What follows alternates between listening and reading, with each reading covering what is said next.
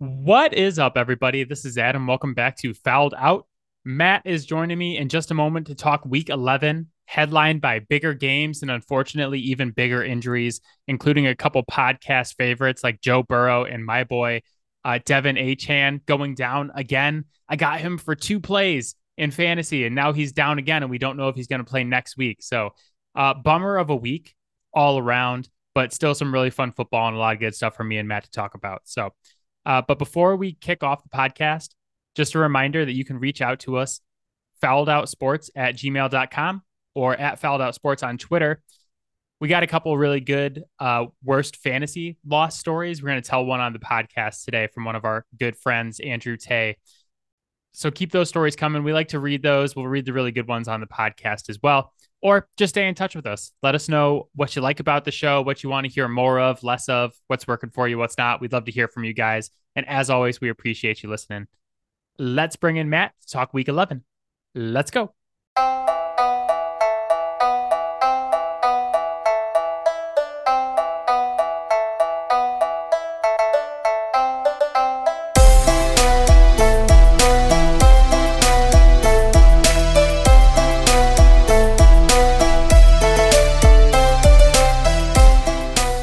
All right, Matt is here. Matt, how you doing, buddy? Better than my fantasy team this last week. It Uh, was rough. yeah, mine didn't have a great time either. I lost Mark Andrews for the season on Thursday night, and I lost. Sames. Yeah, and then Joe Burrow went down. I have Jamar Chase, so I had to watch Browning throw passes to my best player for the rest of the Yeah. Thursday. Yeah, not great. I mean, like the team that I had Mandrews on also had Lamar, which yeah, he stayed in the game, but dude was clearly heavily injured.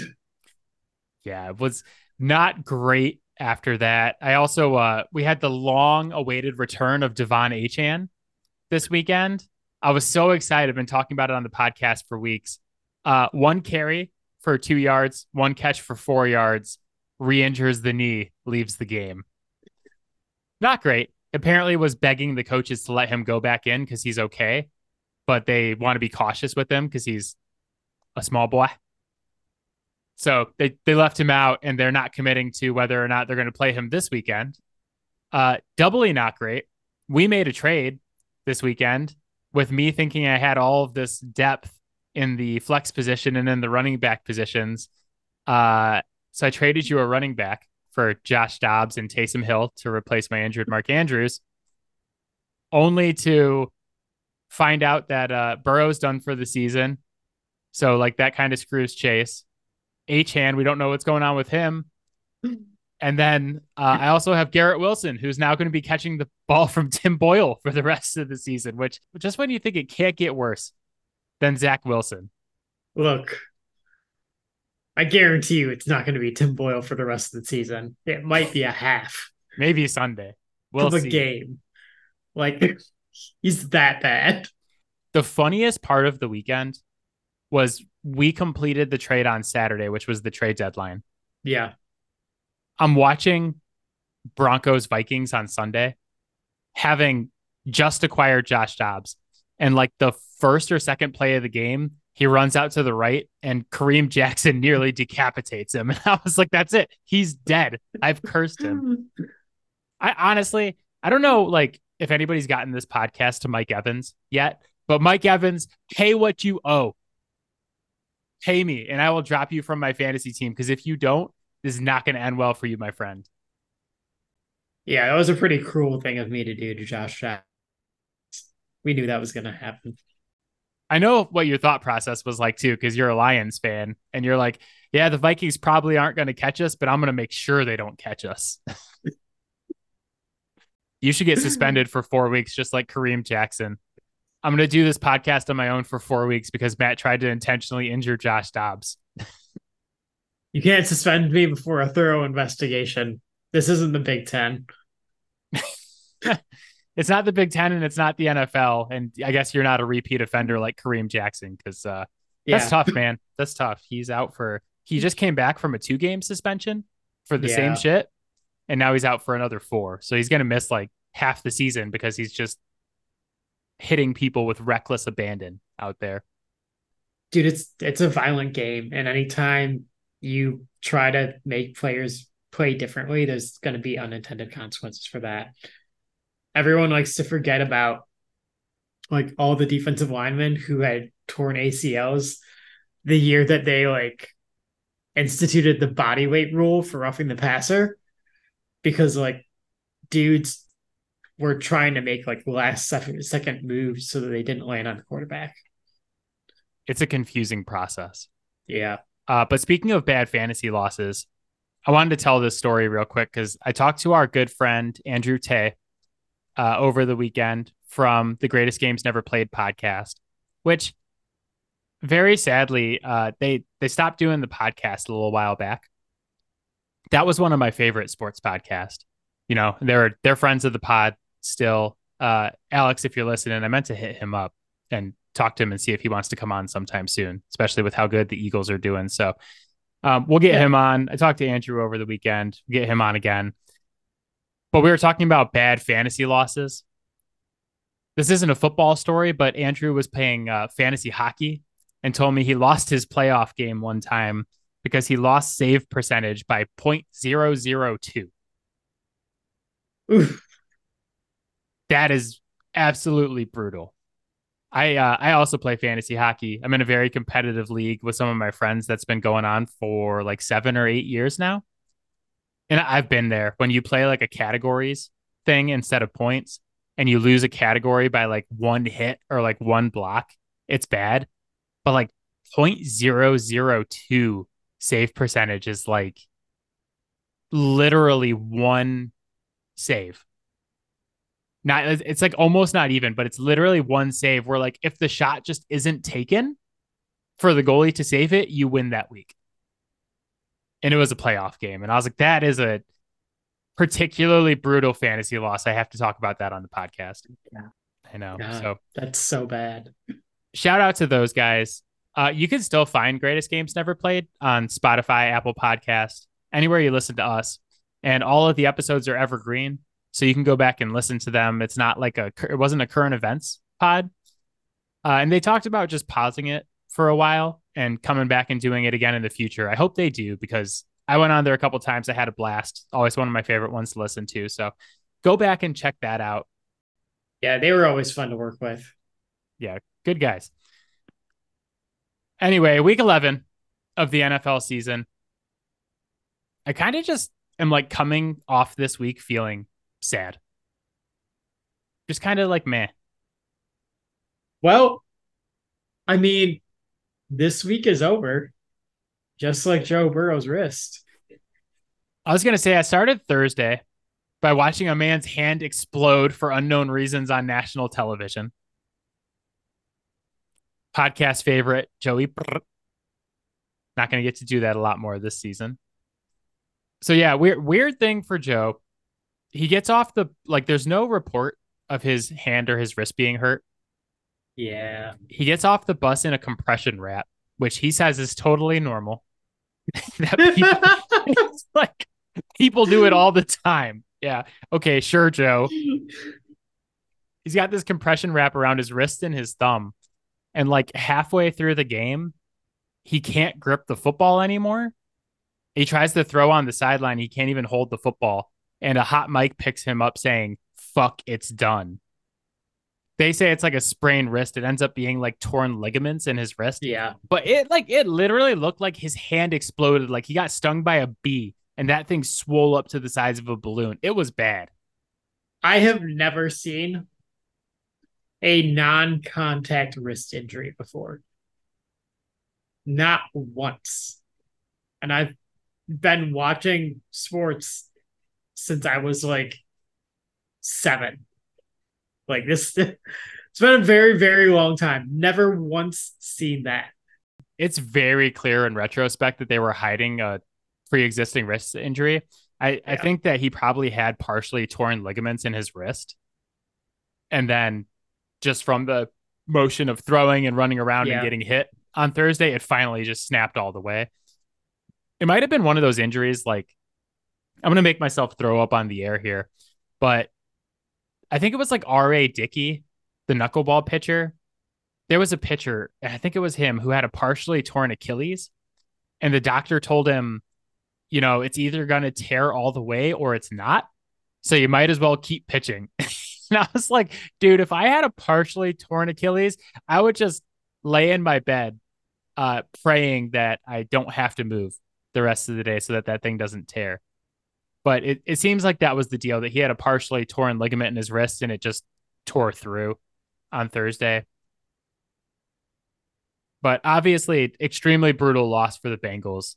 Their any aspirations they had for the rest of the season are completely done without him. Oh yeah. Joe Burrow is single-handedly the reason why every week people aren't talking about how bad Cincinnati's offensive line is. You're going to hear a lot more of that the rest of the year. Joe Burrow is an excellent athlete and has been able to mitigate a lot of that stuff. But like when they've gone up against defenses that are like really, really able to capitalize on that, such as Cleveland, it has shown itself to be as big of a problem as it truly is. That in and of itself, like, is going to prevent any sort of like cool storyline of young quarterback coming into his own, showing something, creating a career for himself. Like, you're not getting a Josh Dobbs type of situation because he's going to be under fire every single play. I was thinking about this on Thursday, though, when Browning came in. I actually really liked Browning in college at Washington. Yeah. Like he was good, man. He led Washington to a college football playoff one year as well. Yeah. And he was like really accurate passer, but like he's obviously not on Joe Burrow's level. There are very few quarterbacks who are, but like he's not a NFL starter as much as I do like him. There were definitely some things that he needed to work on when he was coming out. I will say that he looked, when he came into the game on Thursday, as though he had definitely improved in those areas. I don't think that's going to matter the rest of the year, but I will say that he showed why some people really liked him. And maybe there is something there when he's not playing behind that kind of offensive line. So Burrow goes down, and then like as if that wasn't bad enough, Mark Andrews, another podcast favorite, the aforementioned tight end on one of both of our fantasy teams, really scary ankle injury in the first quarter. It sucked too, because like the first drive, he catches like two like medium length passes, like 10 plus yards. And I'm like, oh yeah, man, good fantasy day. Here we come. Mark Andrews, big game. And then he gets hip drop tackle from Logan Wilson and rolls on his ankle. What was the official injury? It's like high ankle sprain. Yeah, I think it was a high ankle sprain, but like a pretty bad one. So he's done for the season. Maybe he's definitely done for the fantasy season. They said he might come back if it's a deep playoff run, but it's like, man, the Ravens have probably been the best AFC team through 11 weeks. And now you lose your most important offensive piece outside of Lamar Jackson, and you lose the dude who's Lamar Jackson's safety blanket.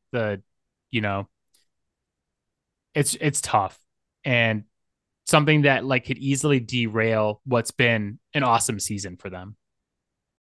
He's the guy that opens up the field more than anyone else for Zay Flowers, because like you can't ignore Mark Andrews. Like, obviously there's only one Travis Kelce. There's certainly only one Jason Kelce as well, but next in line in the NFL that can kind of do, the closest to what Travis Kelce does is Mark Andrews. Now that's gone. So, they're certainly gonna have to rely on their running game a little bit more. Someone else in that wide receiving core is gonna have to step up. I think things just got a lot muddier in the AFC. Yeah, one of my favorite things about this season has been that I really felt like the Super Bowl was wide open. Yeah. It's like, especially with the Chiefs. I mean, they're 7-3, but I brought up concerns about them on the podcast a week or so ago. They just they don't look like the same team they've been the last couple of years. And I know last year they didn't have Tyreek Hill either, and they still won the Super Bowl, but it just seems like the wide receiver problem has gotten worse this season. Mm-hmm. And that Travis Kelce, to me, just doesn't look like the same dude. He's still the best tight end in the league. I'm not trying to say that he's washed or anything like that, but just having watched them the last couple weeks, he's not the same Travis Kelce that we've been used to seeing over the last couple of years. And it's really exasperating the wide receiver issue for them. People are kind of overlooking the fact that they at least had Juju last year at wide receiver, and they don't have anyone at wide receiver that's even as good as him. Byron Pringle's gone, who wasn't a huge part of this offense, but just him and DeMarcus Robinson. Caught the fucking ball though. Right. Well, him and DeMarcus Robinson is gone too. And it's guys that Patrick Mahomes had some comfortability with and had a rapport with over the last couple seasons. You're replacing them all with rookies and second year guys and guys who were draft busts, like Kadarius Toney. There was a reason that Toney was a draft bust. And they kind of paper mache things together to win the Super Bowl last year, and it's super impressive. But if Kelce has lost even one step or even half a step, that is really going to exasperate your issues. And take it from someone who watched a Patriots dynasty that was built around Rob Gronkowski for the last 5 or 6 years of that dynasty. He was the primary weapon. As soon as he lost even half a step, that offense was completely different. So, and I think we're starting to see it. They lost to Philly on Monday night last night, 21-17. No shame in that. But we've now seen the Chiefs get shut out in the second half of football games 3 straight weeks to the Broncos, the Dolphins, and now Philly. And they are dead last in second half scoring at 5.3 points per game this season through 10 games.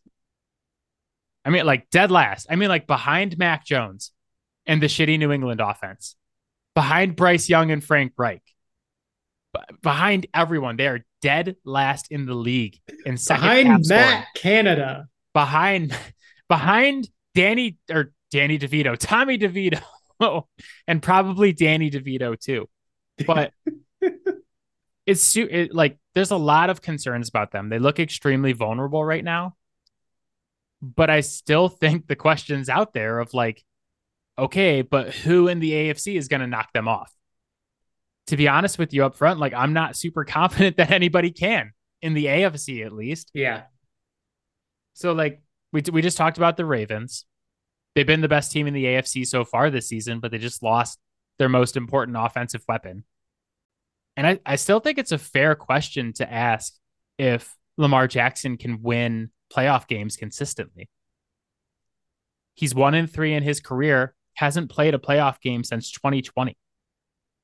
I know that Ravens fans are probably booing me right now or turning off the podcast, but it's a fair question if he can consistently win playoff games or not. And it'll be super interesting to see him in a new offense in the playoffs this season. But if you don't have Andrews, that's just going to make it all that much harder for him. And then you look at the other division leaders. Jacksonville and Miami are both 7-3 right now, but do you trust either of them to take down Patrick Mahomes and Andy Reid? I mean, it's not even out of the question that Jacksonville doesn't even win their division. I mean, they're 7-3. Yeah. Houston 6-4, and they play Yeah. each other this weekend. Yeah. Like, And Houston's already stopped them this season. yeah.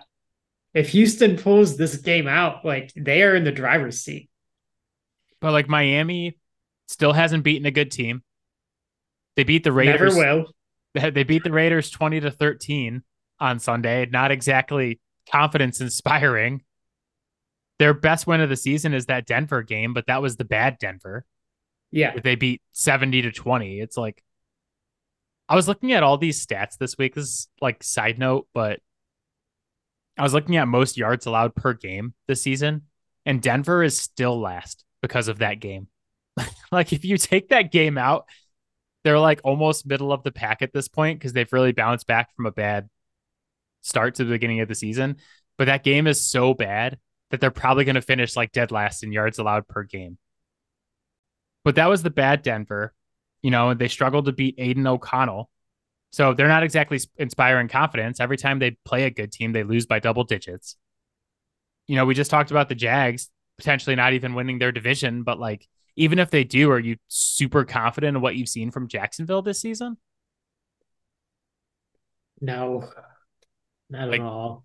Lawrence looks like he's regressed. Calvin Ridley has not been the addition that everybody thought he would be. I'm going to call what I believe it is. This is the Doug Peterson effect. I was just thinking that you had the salient point when we did our preview for the AFC South that your biggest storyline was, can Doug Peterson have this team take the next step? Yeah. And like they had the super fun season last year. They gave Kansas City all they could handle in the playoffs. But it's like, okay, now you're not the fun team anymore. Now you're the team with the target on your back. You got to take a step forward. Can you do that? Yeah. And it's like, so sounds silly at 7-3, but I've no, watched them play.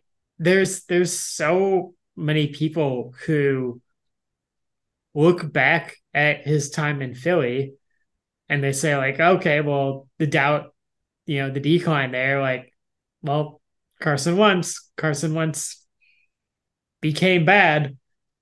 Totally give Doug Peterson a pass rather than looking at that situation and saying Carson Wentz was a young quarterback who showed a ton of potential and at one point was playing like the most efficient football of any quarterback in the NFL, point blank period, with Tom Brady in the NFL, and then couldn't get him to continue developing.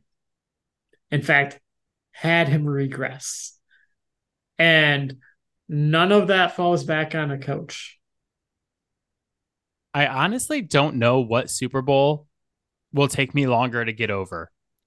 18-1 or the fact that Tom Brady and Bill Belichick lost to Doug Peterson and Nick Foles. It's like that's how bad that is to me, is that like 18-1 should be like the gold standard for games that make me want to throw up every time I think about them.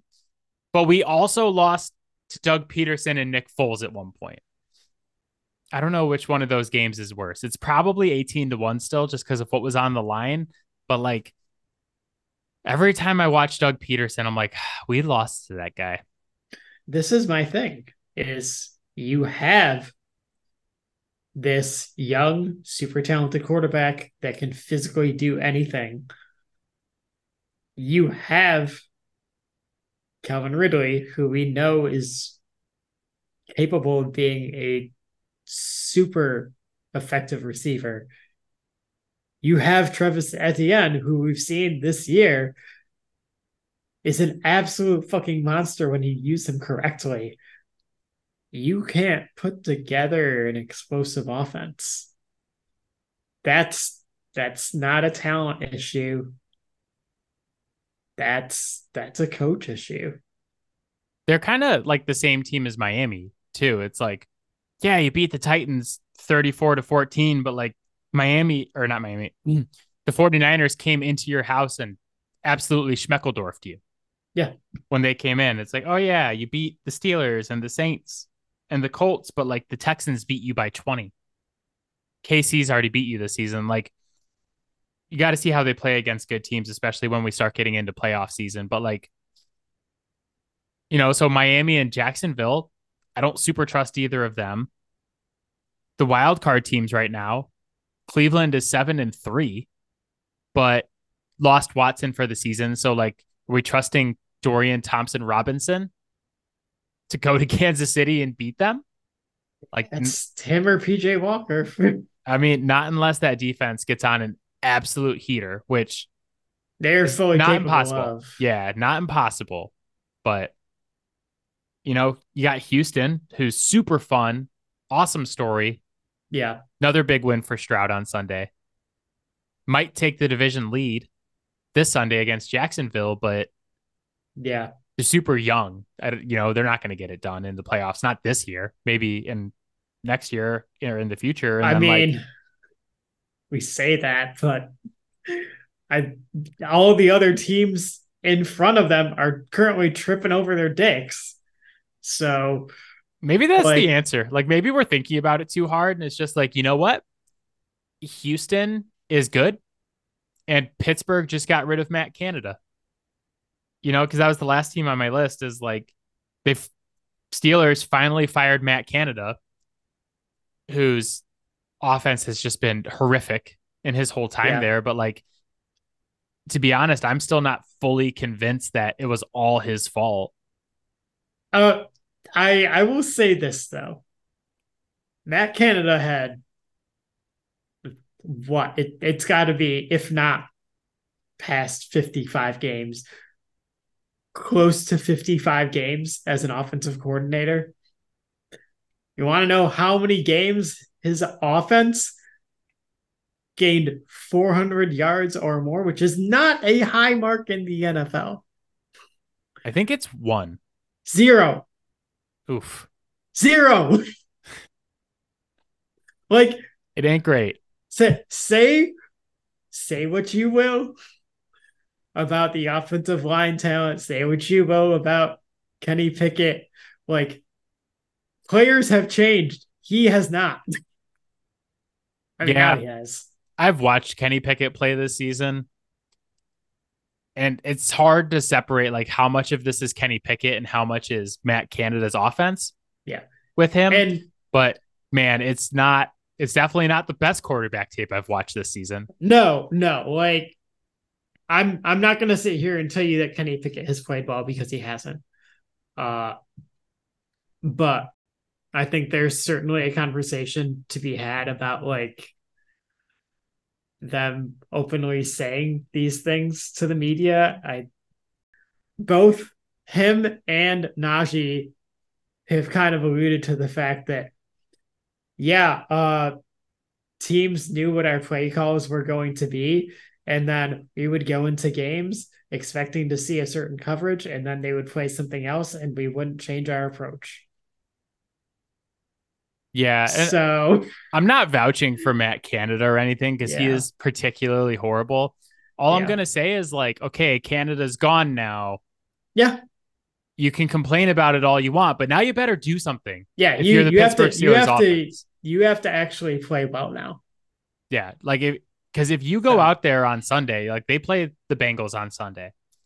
If you go out there on Sunday and shit the bed again, and you're the same Kenny Pickett that I've been watching for 10 or 11 weeks now, I'm not going to give you the pass of being like, oh yeah, his offensive coordinator is Matt Canada. I'm just going to be like, yeah, this guy sucks.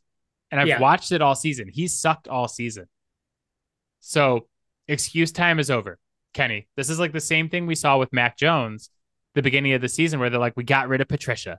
Now we're bringing in a real offensive coordinator, Bill O'Brien. And you know what? He still sucks. So this is Kenny Pickett's time, man. You better pick it up. No pun intended.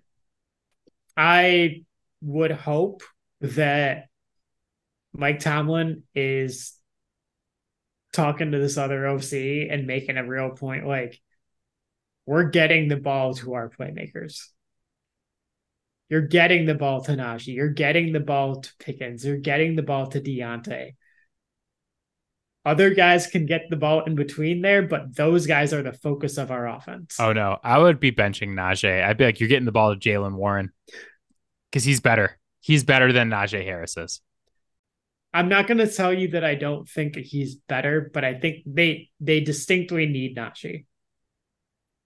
because the one thing they've actually done well this year is run the ball on first down. And a lot of that comes from like really utilizing those interior run concepts and like using him as the bigger, sturdier back that he is. There's a reason that a lot of teams are not just using one back. Like you need multiple skill sets.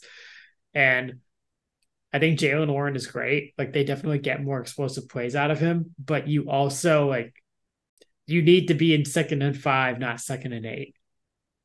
So we'll see how they do Sunday against the Bengals. It's not like the best defense they're going to see, but they're not a bad defense.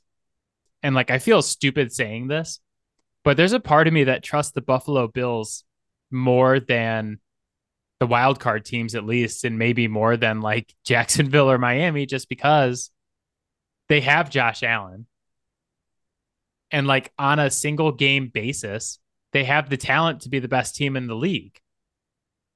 And like, I know I just did a whole soliloquy last week about how much they suck and about all the concerns I had about them. But the reason they piss me off so much is because they are so talented that they should be better than this. Yeah. And, you know, they certainly looked better against the Jets, but So they're back? this is so Bills. They beat the shit out of the Jets to get to 6-5. Yep. And now the media is going to be like, they're back. Oh, this is the Buffalo Bills we expected to see They're all back, season. baby. Their remaining schedule at Philly, at KC, home Dallas, at the Chargers, home for the Pats, at the Dolphins. They are number 1 in remaining strength of schedule. Can they go 3-3 in that time? Like 3-3 gets you to 9-8. That might not even make the playoffs. You might have to be 4-2 in that stretch. And I'm having trouble picking out 4 wins right now for this team and like what we've seen from them this season. So like the media narrative that they're back. No. Now, if they beat Philly this weekend with a new offensive scheme, then we'll see. But I still have all the same misgivings about the Bills. But like, yeah, you get Josh Allen to a single game elimination scenario. We've seen what Josh Allen can do in that situation before. If their defense can hold up with what with what we know Buffalo likes to do, it's actually kind of a good matchup for them because Philly's D has not stopped the pass all year, except for last week in the rain. This is going to be the game where Buffalo's like, we're really committing to the run. we're gonna take these guys out. Yeah. But I mean, Buffalo, Buffalo's still Buffalo. And like, I don't know if they're going to make the playoffs, much less be able to beat some of these better teams. The Chargers literally cannot stop charging. No, it's in their blood. They can't. We're going to talk about them a little bit later today because they just charged. I got a text from my dad on Sunday. He's like, Chargers going to charge. And I'm like, it's catching on. People are using it. And then the last team on my list, the Denver Broncos. Well on their way to winning 9 games this season. I would say the march for 9 continues, Denver.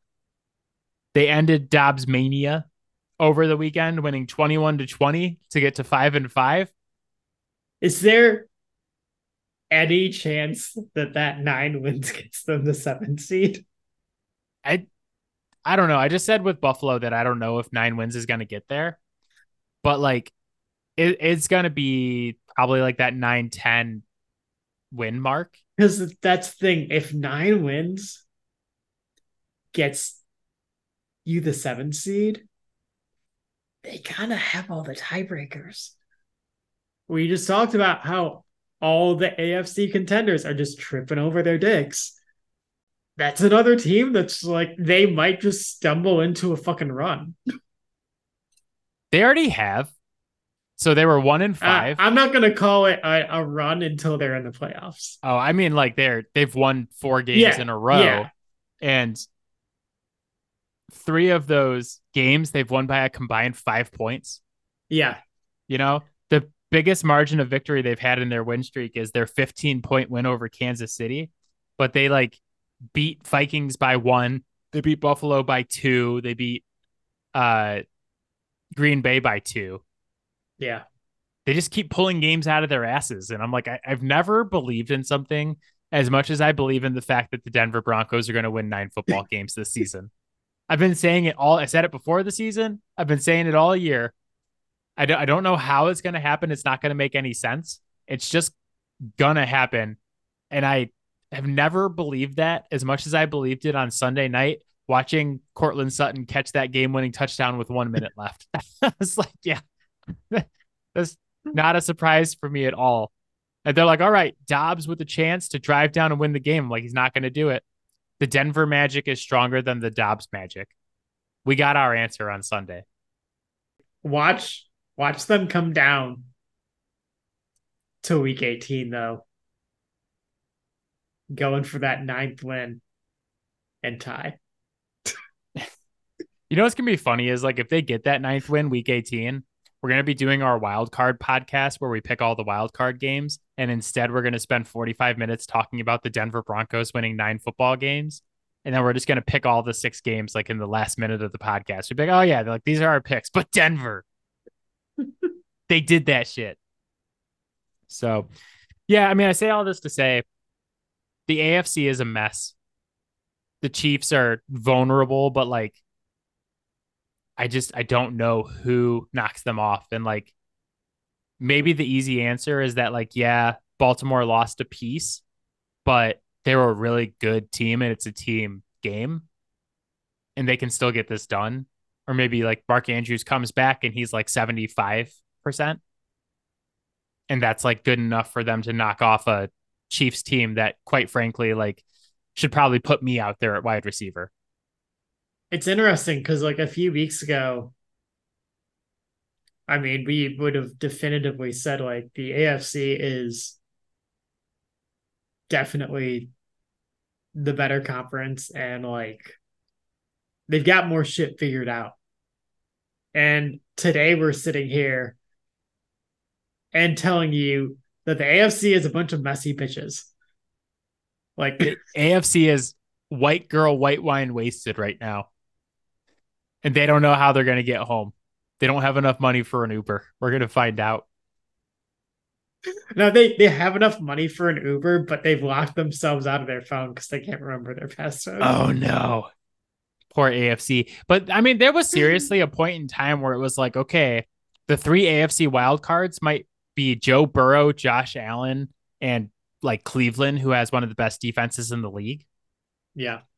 And now it's like, I don't know, rookie quarterback and Stroud unleashed Kenny Pickett and still Cleveland, but led by DTR.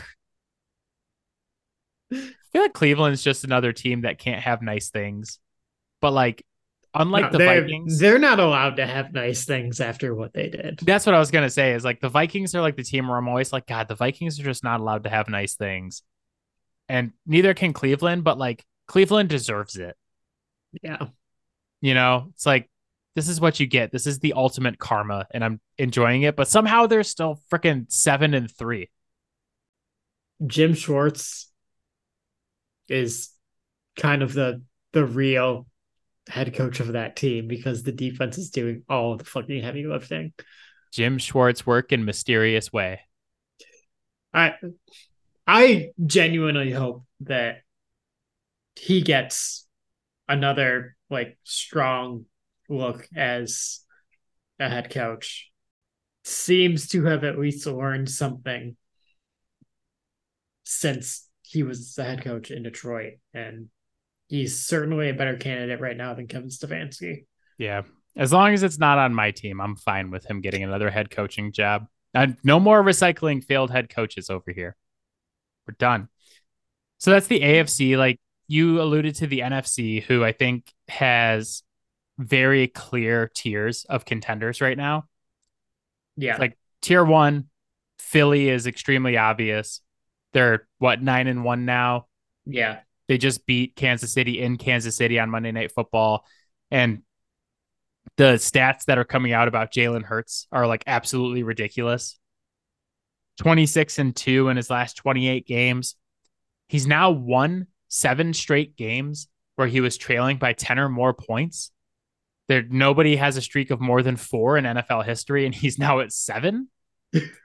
And his stats when they're down this season have just been ludicrous. Like we talked about this when we did our midseason awards a couple weeks ago, and we were picking between like Jalen Hurts and Patrick Mahomes, and we're like, okay, well, whoever wins that Monday Night Football game is going to be the MVP, basically. And his odds have like skyrocketed since last night. Like he's very clearly on his way to winning that award at this point. Yeah. So they're up there. That's very obvious. San Francisco looks like they've bounced back from their lull in a big way. You know, it's amazing what having Trent Williams on your offensive line can do for you. Yep. But yeah, Purdy's had time to throw the last couple of weeks now that Trent Williams is back. And it's just like, yeah, he's right back to playing at an MVP level. Perfect passer rating against the Bucs this past weekend. Over 300 yards, 3 touchdowns. Dominated Jacksonville the week before that. Like they look very good again. And like even before the season, the NFC just kind of felt like it was going to be a collision course between Philly and the 49ers. Which like that's the game we're all waiting to see, right? In a couple weeks. Yep. So that would be my tier 1. My tier 2, my like maybe tier is your Detroit Lions. Now 8-2 after a pretty sloppy win against the Chicago Bears on Sunday. It's like, yes, they're good and they're taking care of business against all these bad teams, but it's just like, I have questions about whether or not they can beat San Francisco or Philly in the playoffs. Yeah. I mean, I think that is an appropriate question. Like the debate that we got into was, like having them in Miami in the same tier. And it's like, yeah, we don't know if Detroit can beat either of those teams in the playoff. My argument was we know Miami can't. So that's fair. Yeah, Matt and yeah. I had a debate through text yesterday, actually, about Detroit. Because my point was more like, yeah, they beat the Chiefs week 1, which is a great win for them. But in the last 10 weeks, the only good teams they played were Seattle and the Ravens, and they lost to both. So I'm just like, I'm not saying they're a Yeah. bad team because they've done what good teams do. They're taking care of business against bad Yeah. teams. But I just want to see more before I'm like, oh, yeah, okay, I'm comfortable with this team against Philly or San Francisco. Let me ask you this, though, because I was having this conversation with another Lions fan. So you're the 2 seed right now. Yep. Very likely going to end as the 2 or the 3 seed. So home playoff game. Yeah, Lions' last home playoff game was in 1994 against Green Bay. They lost at home. But I wanted to ask you this because you're going to have a home playoff game. And it's probably going to be against a team that you're going to be favored against. It's like looking right now like it's going to be Seattle or Minnesota. Yep. If you lose that game, is this season still a success for you? Or do you have to win at least one playoff game? If we lose to Minnesota, no, I would not call it a success.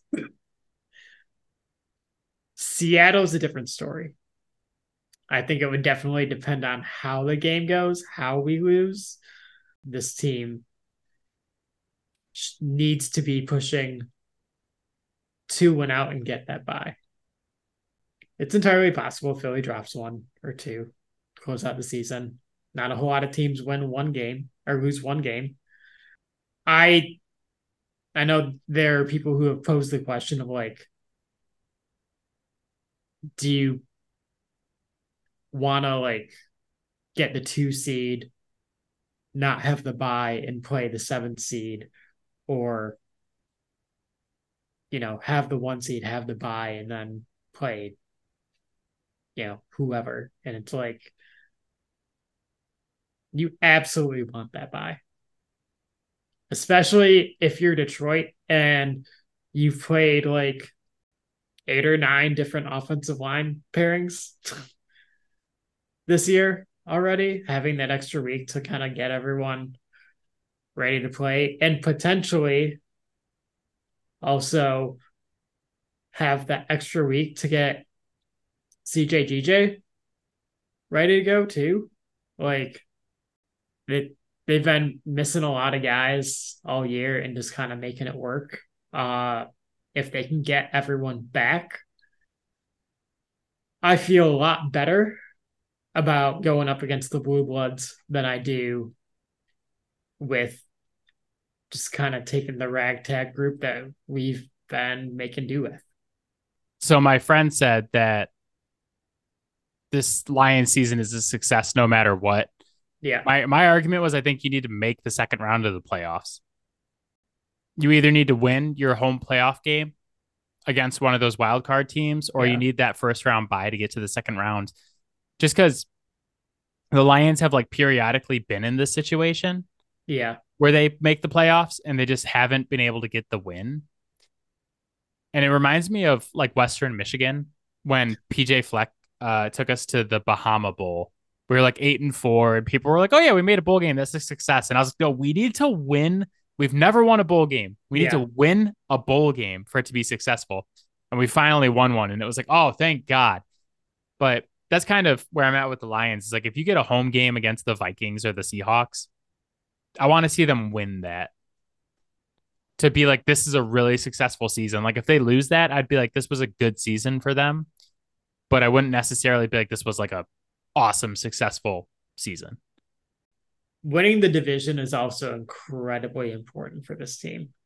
And so like if we win the division and lose another close one to a good Seattle team, I'm not going to like throw out the success that it is for this team to actually like step up and claim the division as their own, because they take care of business. Because they haven't fucking done it. they've had opportunities in past years and just couldn't fucking do it. The one thing I will say too is that your schedule is much easier than Philly's. Oh yeah, down the stretch. So and that's why I think the 1 seed is actually a very real possibility. The Philly's great. They're capable of winning every single fucking game that they play. And I'm just going to acknowledge that it's statistically unlikely that someone wins 16 games and only loses 1 game in a regular season. So yeah, but they have the Bills, the 49ers, the Cowboys, and the Seahawks the next 4 weeks before wrapping up with 2 games against the Giants and 1 against the Cards. So a lot tougher than your guys' schedule, but you guys, the Lions definitely need to play a lot better than they played on Sunday against the Bears if they want to have hopes of pulling that off. They got to play better. They can't. Jared Goff cannot throw 3 interceptions against that defense. Not all of that was entirely on him, but I would like to think that after you throw the first interception against a terrible, terrible team, you would kind of tighten it up a little bit. Hopefully that game is enough of a wake-up call for him and the rest of the offense that like, no, we need to get this shit figured out and clean up our game, because that was not okay. Yeah, I'll be really interested to watch your games down the stretch. Your last 4 are Broncos, Vikings, Cowboys, Vikings, which are all somehow potentially playoff teams, with the Broncos going to win 9 games this season. So that'll be fun to watch. But yeah, so NFC tiers, just to wrap up, Philly and San Francisco in their own tier at the top as Super Bowl contenders. The Lions are a maybe. Then I have the Vikings and the Seahawks as like, they're probably going to get knocked out in the first round. Be fun if they make the second. And then I have Dallas. So I'm just like, yeah, Dallas is good. They've played good, but it's Dallas. And you're just never going to get me to buy into Dallas. if you gave me like a blind resume and you're like, is this team good? I'd be like, yeah. And you'd be like, ha, it's Dallas. And I'd be like, oh, then no. Because it's just like, you know how it's going to end for them. Painfully, very painfully. Even though they're like seemingly in a good And spot where they're going to get the NFC South winner. I mean, the eternal answer to the question, is it the Cowboys' year, is always no. Yeah. It's never their year. Speaking of like brutal schedules down the stretch, they have the Commanders this week, and then the Seahawks, Eagles, Bills, Dolphins, Lions, and then the Commanders again. Yeah.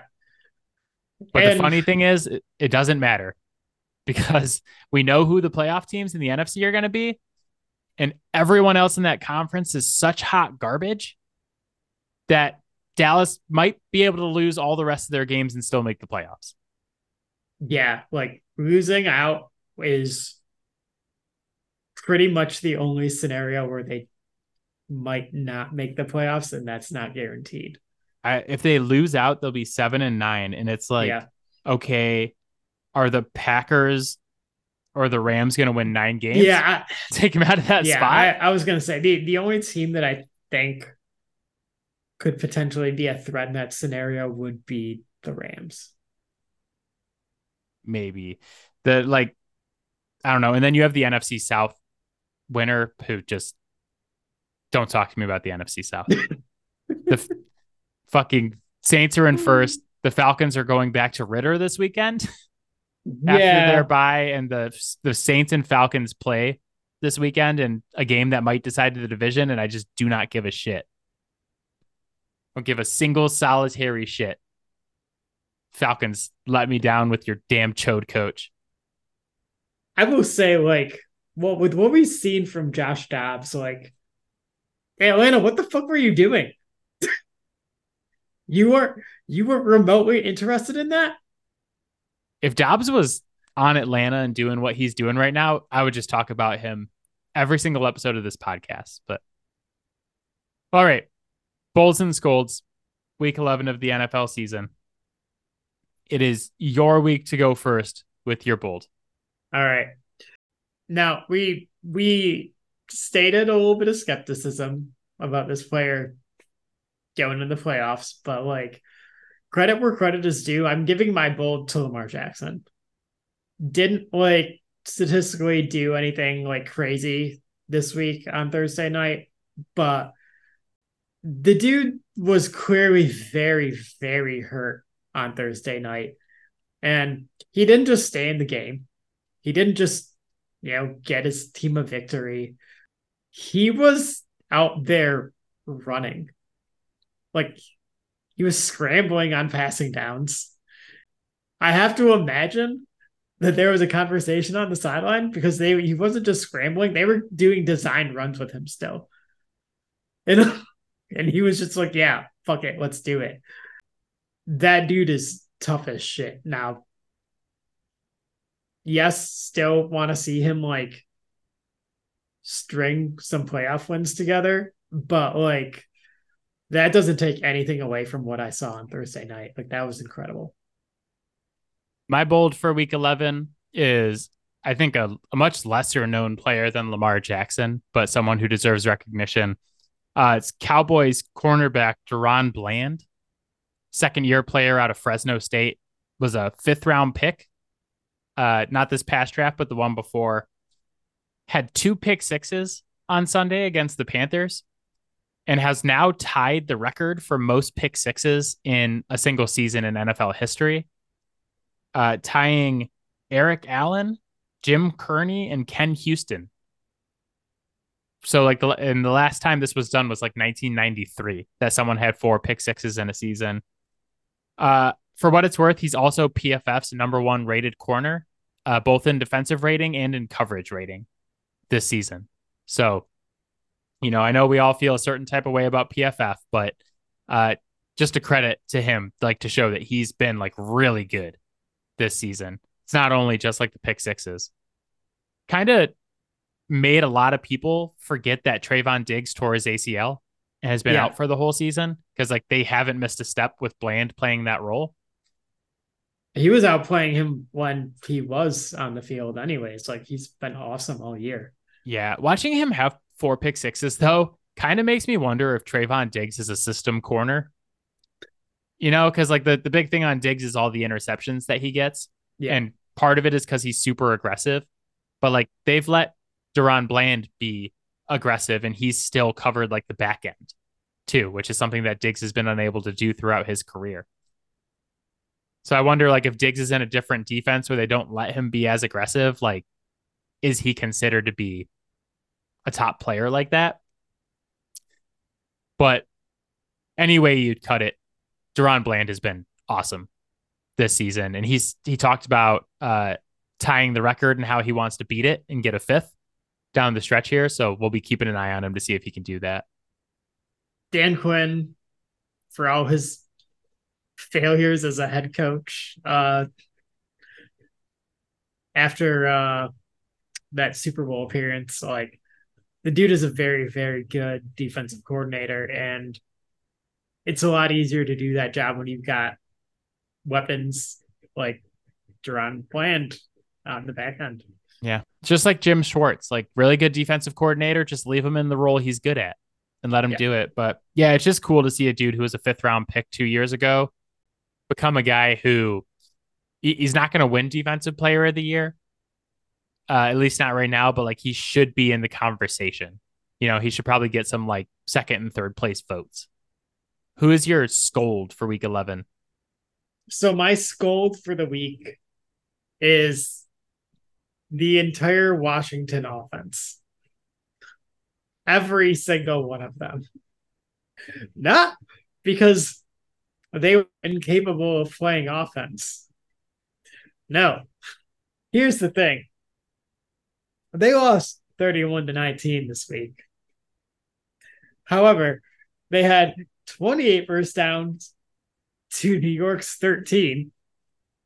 They gained 403 yards, which, mind you, is more yards than a Matt Canada offense has had at any point in his career as an offensive coordinator, to New York's 292.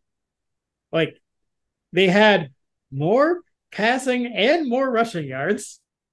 By no means should they have lost this game. They outpossessed the ball 34-51 to 25-09. But they refused to keep the ball long enough to score fucking points. They lost 3 fumbles. Sam Howell threw 3 interceptions. 2 of those were in the second half when he was maybe starting to press a little bit. But regardless, like, it's hard enough to win a game when you turn the ball over twice. They turned the ball over twice 3 times. Like, you cannot do that. New York won the game because they didn't turn the ball over. Point blank, period. Like, I'm not going to praise the Pittsburgh offense for much, but like the one thing they've done well this year is not turn the ball over. And when you don't turn the ball over, you have a much better chance of winning the game. Turning it over 6 times is completely unacceptable. And I fully expect them to, in true Washington fashion, come out and like put up like 38 points next week because they don't make any fucking sense and they're just pure unbridled chaos. I love this game because I did my whole Tommy DeVito thing last week about how bad he is. And I was like, God, the Giants really might get the first pick because they're just not going to win another game this season. And Washington said, not so fast. Hold my beer. Here's 6 turnovers. And they got the win. And they're 3-8 now. Patriots are 2-8, so they've passed us. And we play them this weekend. So like we have a chance to like block them out of getting the top pick. If we lose to them, which shouldn't be that hard because with their 31 points on Sunday, they passed us in points for the season, points scored, and we are now dead last in the entire league in points scored. We can do it. God. We can do it, Mac. You can lose this game. I believe in you. This was the first week where I was like, we really might get either Caleb Williams or Marvin Harrison Jr. Watching Tommy DeVito put up 31 points on the Commanders, I was like, this really might be it. If you got the second pick, would you take Marvin Harrison Jr. over Drake May? I would be fine taking Marvin Harrison Jr. if we had the first pick. It's not my preference. I would rather have Caleb Williams or Drake May, I think, but I'm not going to be pissed if we draft a generational wide receiver prospect. Like, I heard this the other day. It's like worst case, he's AJ Brown. I'm like, oh shit. I don't know. I don't think that's necessarily true, but I heard someone say that the other day, and I was like, oh God, I'm not going to mind having him. It's tough because, like, I've seen both situations with my team. It's like, all right, you take the generational wide receiver. All right, well, you don't win anything because you don't have a quarterback. And then you get the quarterback, but like you don't actually like really build the team around them. I see the need to just take the best player, but I also feel like if you don't get your quarterback, then you're not really going anywhere. And the wide receiver might just keep you out of contention for getting your quarterback in the future. So yeah, I look at it and I'm like, okay, it's kind of twofold. One, I think as long as we get a top 3 pick and we get one of those 3 guys, I'll be fine. I'm not going to come on the podcast the day after the draft and be like, I can't believe we took Marvin Harrison Jr. 2, in the recent history in the draft, the quarterback who's taken number 1 overall is like very seldom the guy who ends up being the best quarterback in that draft. So, like, I don't think we necessarily have to have the first pick either in this draft or in a future draft to get the best guy. Like, I really like Caleb, but it's not out of the realm of possibility that Drake ends up being a better NFL quarterback than him. So I wouldn't mind getting any of those 3 guys. My nightmare scenario is that Bill Belichick gets a top 3 pick and drafts Joe Alt. And I have to watch Caleb Williams, Drake May, and Marvin Harrison Jr.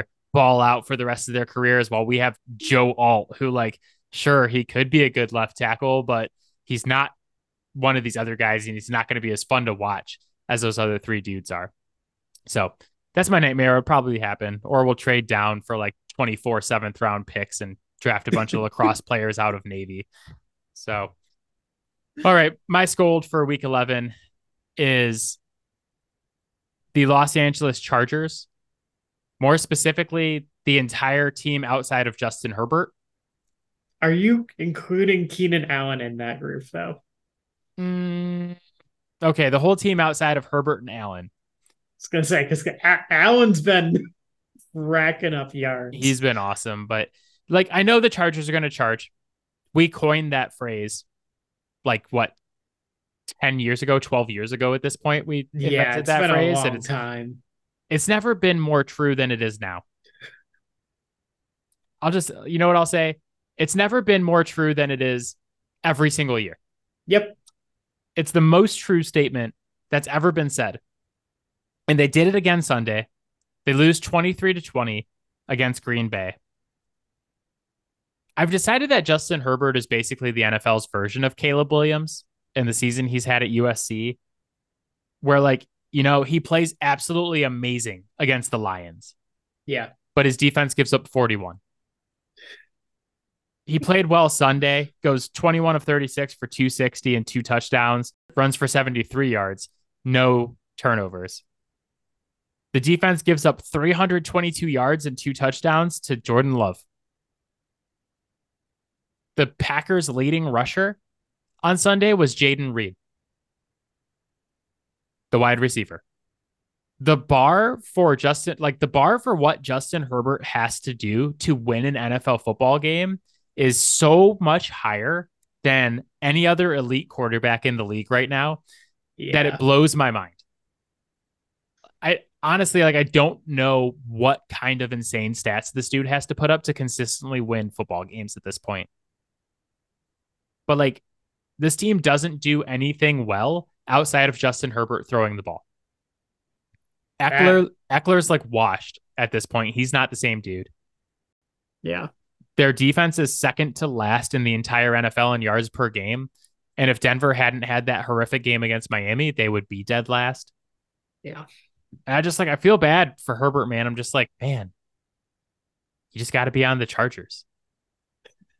And if there was a way for the Patriots to draft Marvin Harrison Jr. and somehow acquire Justin Herbert, I think that's the dream. It's like MHJ, Herbert, Ben Johnson, Nick Caserio. Let's roll. We're a Super Bowl contender again. And that's where my season's at, Matt, is that I now just sit around and pretend about the fantasy teams that the Patriots could have moving forward.